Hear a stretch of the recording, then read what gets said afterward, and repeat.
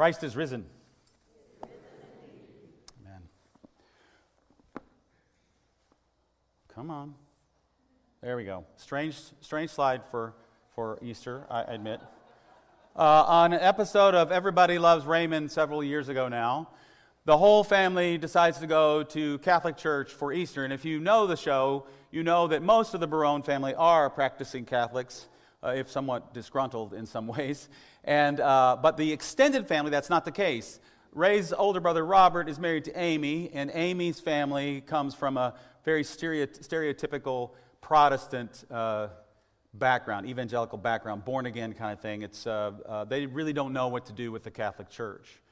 But in this episode, they decide to all go to Catholic Mass for Easter, and after the service is over, they're coming back from the service. They walk in the front door, and Amy's father, played by the late Fred Willard, says, "That was a fine sermon by the priest this morning." And then he pauses and he says, "Of course, the resurrection is a difficult thing to botch."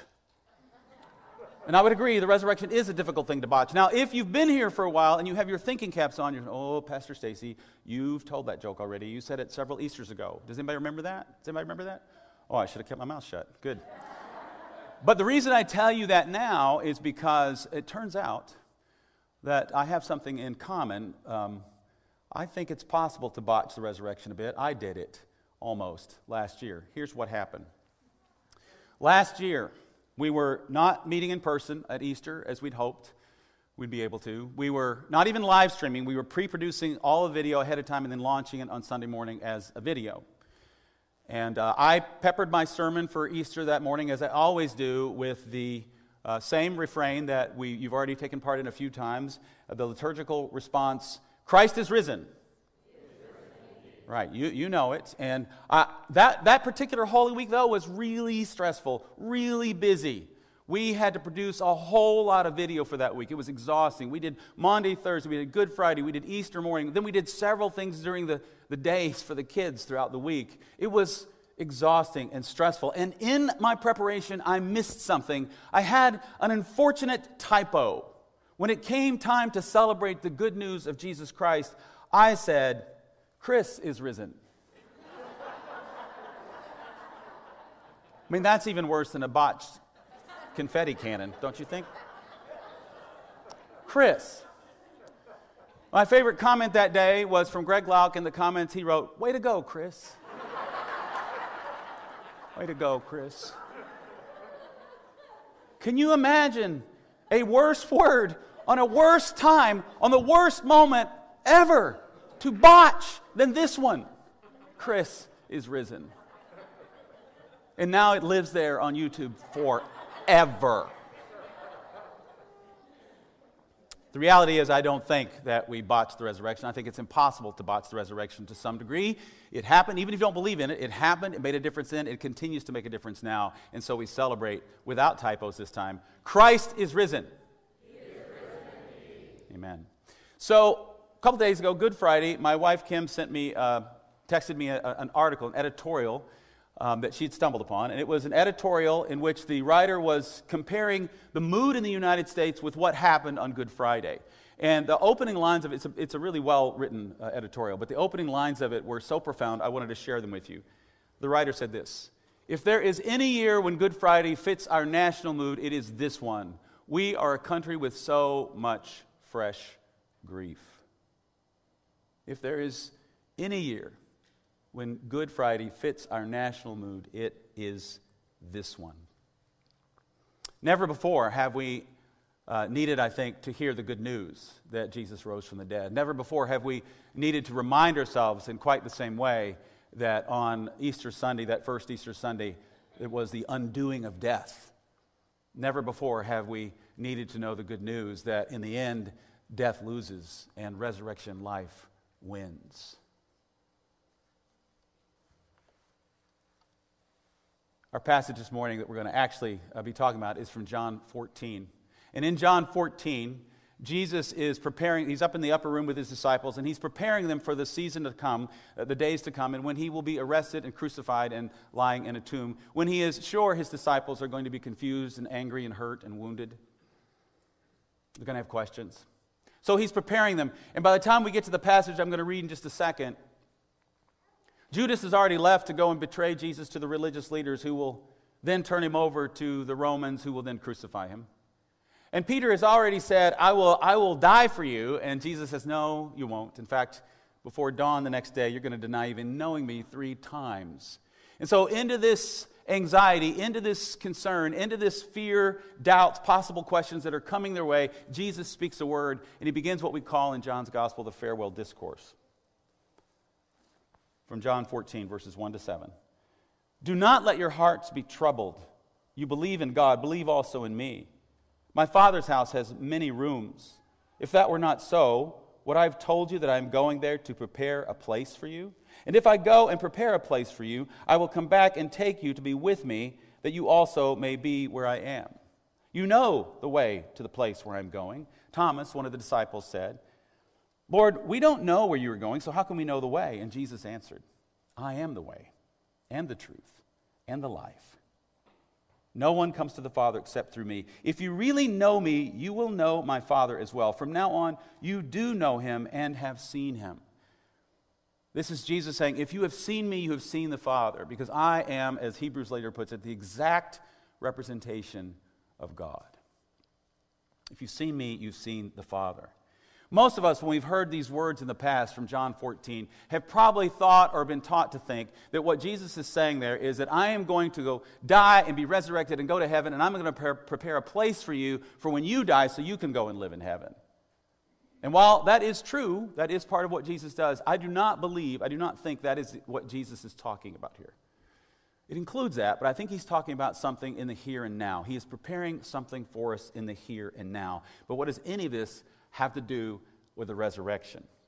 There are many pictures of resurrection in the pages of Scripture. One of my favorite ones comes from the Old Testament. It's the book of Ezekiel. The prophet has a vision of a valley of dry bones, and God breathes into them and raises them to life, a vast army.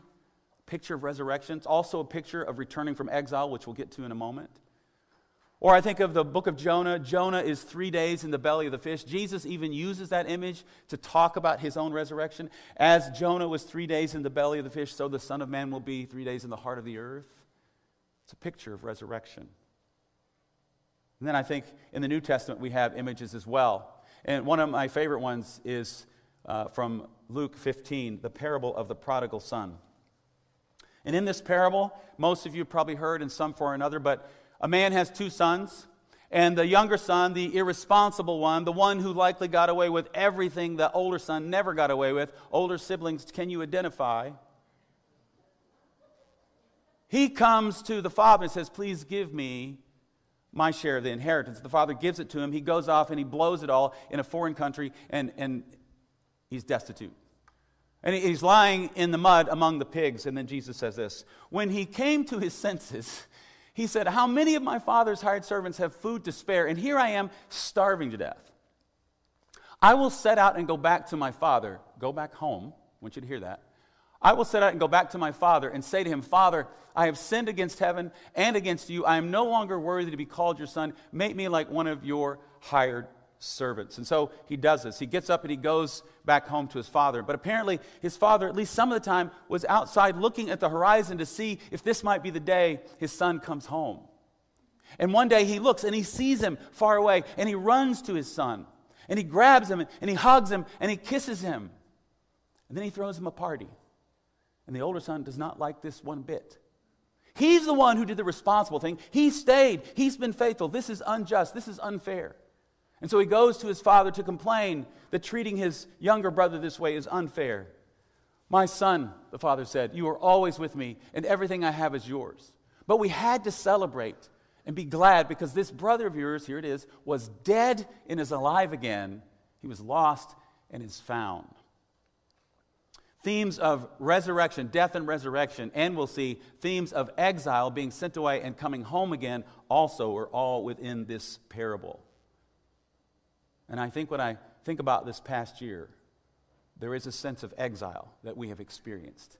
From things we love, from things we value, we've been distanced from them, and we want to come home. The Barna Research did a a survey a couple of months into the pandemic last year, and they discovered that 32% of people who identify as strong, practicing Christians have not worshiped online in their church or any other church since the start of the pandemic. That was just the first couple of months, before people were really meeting in person again. And people have gone on to say, this looks to us like these people have just drifted off. They're not coming back. Some are saying only 2/3 of what we used to have in church on a Sunday will actually come back to church. Now, I don't know if that's true. It remains to be seen. But I do believe that the pandemic and a lot of other things this year will have an impact on church attendance, and mostly a negative impact. And so maybe we've been in exile. And exile is one of the most prominent themes in all of Scripture. Exile, the exile that we talk about most, took place a few hundred years before Jesus' death and resurrection. God sent all of his... Hello, Fitz twins. Not you? Which one? Where's the baby? I want to at least say hi to the baby. I said hi to the wrong baby. Back there?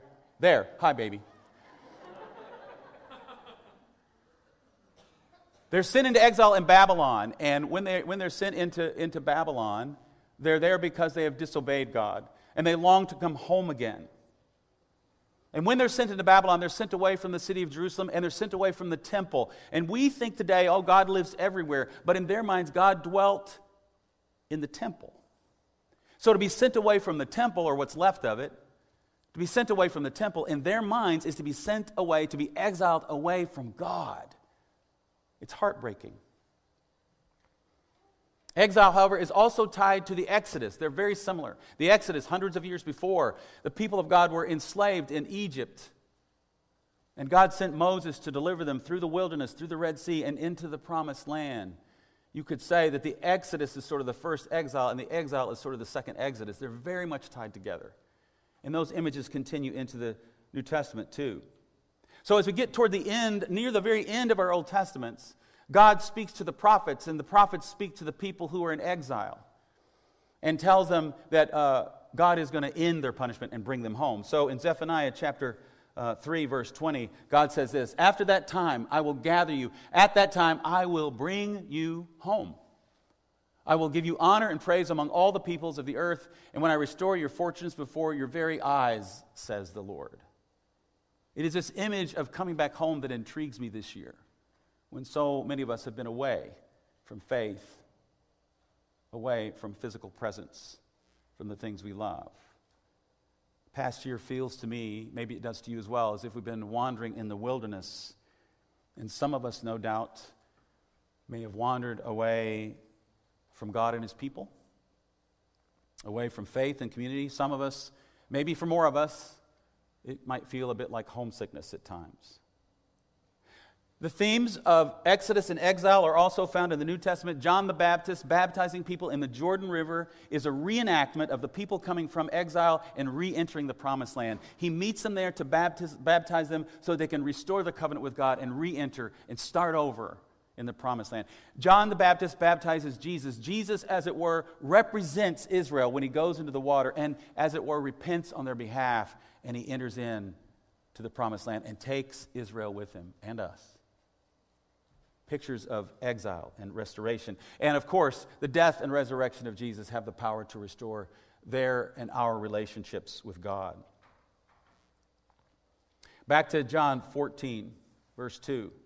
"My Father's house has many rooms. If that were not so, would I have told you that I'm going there to prepare a place for you?"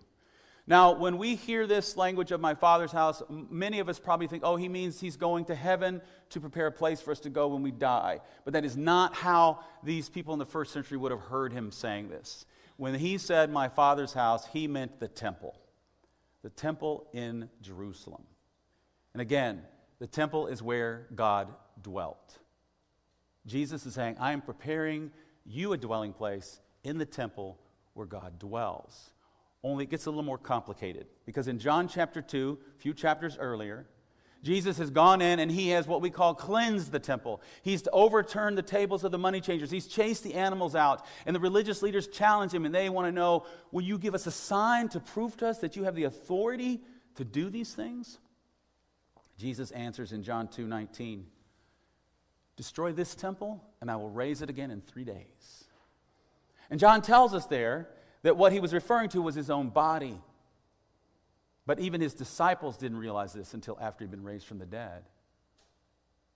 So Jesus has now taken the temple in Jerusalem where God was believed to have dwelled. And he said, no, now I am the temple where God dwells. Now I want to know, is there a connection between Jesus welcoming, preparing a place for us in his Father's house, the temple, and the fact that Jesus has now become the temple? I think there is. Jesus is preparing many rooms or dwelling places in God's house. There were actually small rooms in the temple usually reserved for the priests or for the temple servants. And Jesus is saying, I'm going to prepare a place for you, dwelling place for you in the temple where you can rest. But he can't mean the literal temple, because he says himself, it's going to be destroyed, and it was destroyed in 70 AD. So what is he saying? He must mean something more. If the temple is where God dwelt in their mind, and now Jesus is the temple and where God dwells, when Jesus goes to prepare a place for us, a dwelling place, he's preparing a place for us not just to enter into heaven when we die, but to live in him and in his kingdom now.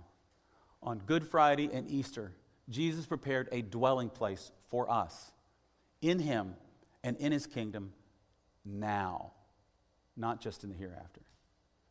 On Good Friday and Easter, Jesus prepared a place for all of us to dwell in him and in his unshakable kingdom now and in the hereafter.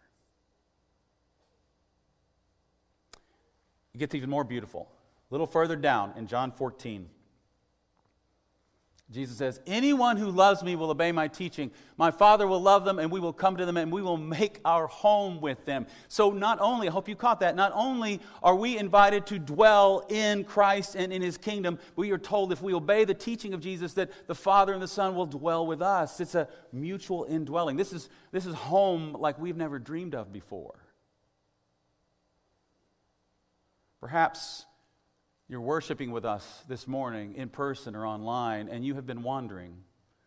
Maybe you're here because you felt obligated. It's Easter Sunday, but you're not quite there yet. You don't know what. Maybe this year has caused you to have doubts. Maybe the grief has caused you to have doubts. Maybe you've forgotten your own need of a spiritual home, a place of faith and hospitality and grace, a community where you can belong. Or maybe you're here and your heart's just not in it. You have an internal wandering going on. Put another way, maybe you're homesick for something better, something more beautiful and true. And when I think of this theme of homesickness, you can find it in several quotes, but the one that I go to most quickly is from a Catholic poet named Rainer Maria Rilke, who wrote poetry 100 years or so ago. And he's a very interesting poet. He's not always easy to read. It's very complex. He uses metaphors and strange images to talk about God. But this is the one that comes to mind for me. Speaking of God, he says, I love you, O gentlest of ways, who ripened us as we wrestled with you. You, the great homesickness we could never shake off. That longing that is within us for something better, for home that we were made for. We don't know where it is. We may not know how to get there, but somehow something inside of us tells us it's there, that we were made for more than this, and we just need to go home. I don't know everything that Rilke meant by this poem, and if you read the rest of the poem, it's pretty wacky. I don't know everything he meant, but I think he meant something at least similar to what St. Augustine means. Thou hast made us for thyself, O Lord, and our heart is restless until it finds its rest in thee. Our heart is restless until it finds its rest in thee. Restlessness and homesickness are exile. We long to be somewhere else. We're restless because we're made for something better. We can't find the way, but we now find that in the death and resurrection of Jesus, he has made a way for us to go home, and he has shown us the way to go home. It's like, again, in the parable of the prodigal son. The son goes home as if in exile, goes home to his father. Father throws him a party. The older son is jealous and comes and complains. And once again, this is what the father said. We had to celebrate and be glad because this brother of yours was dead and is alive again. He was lost and he is found.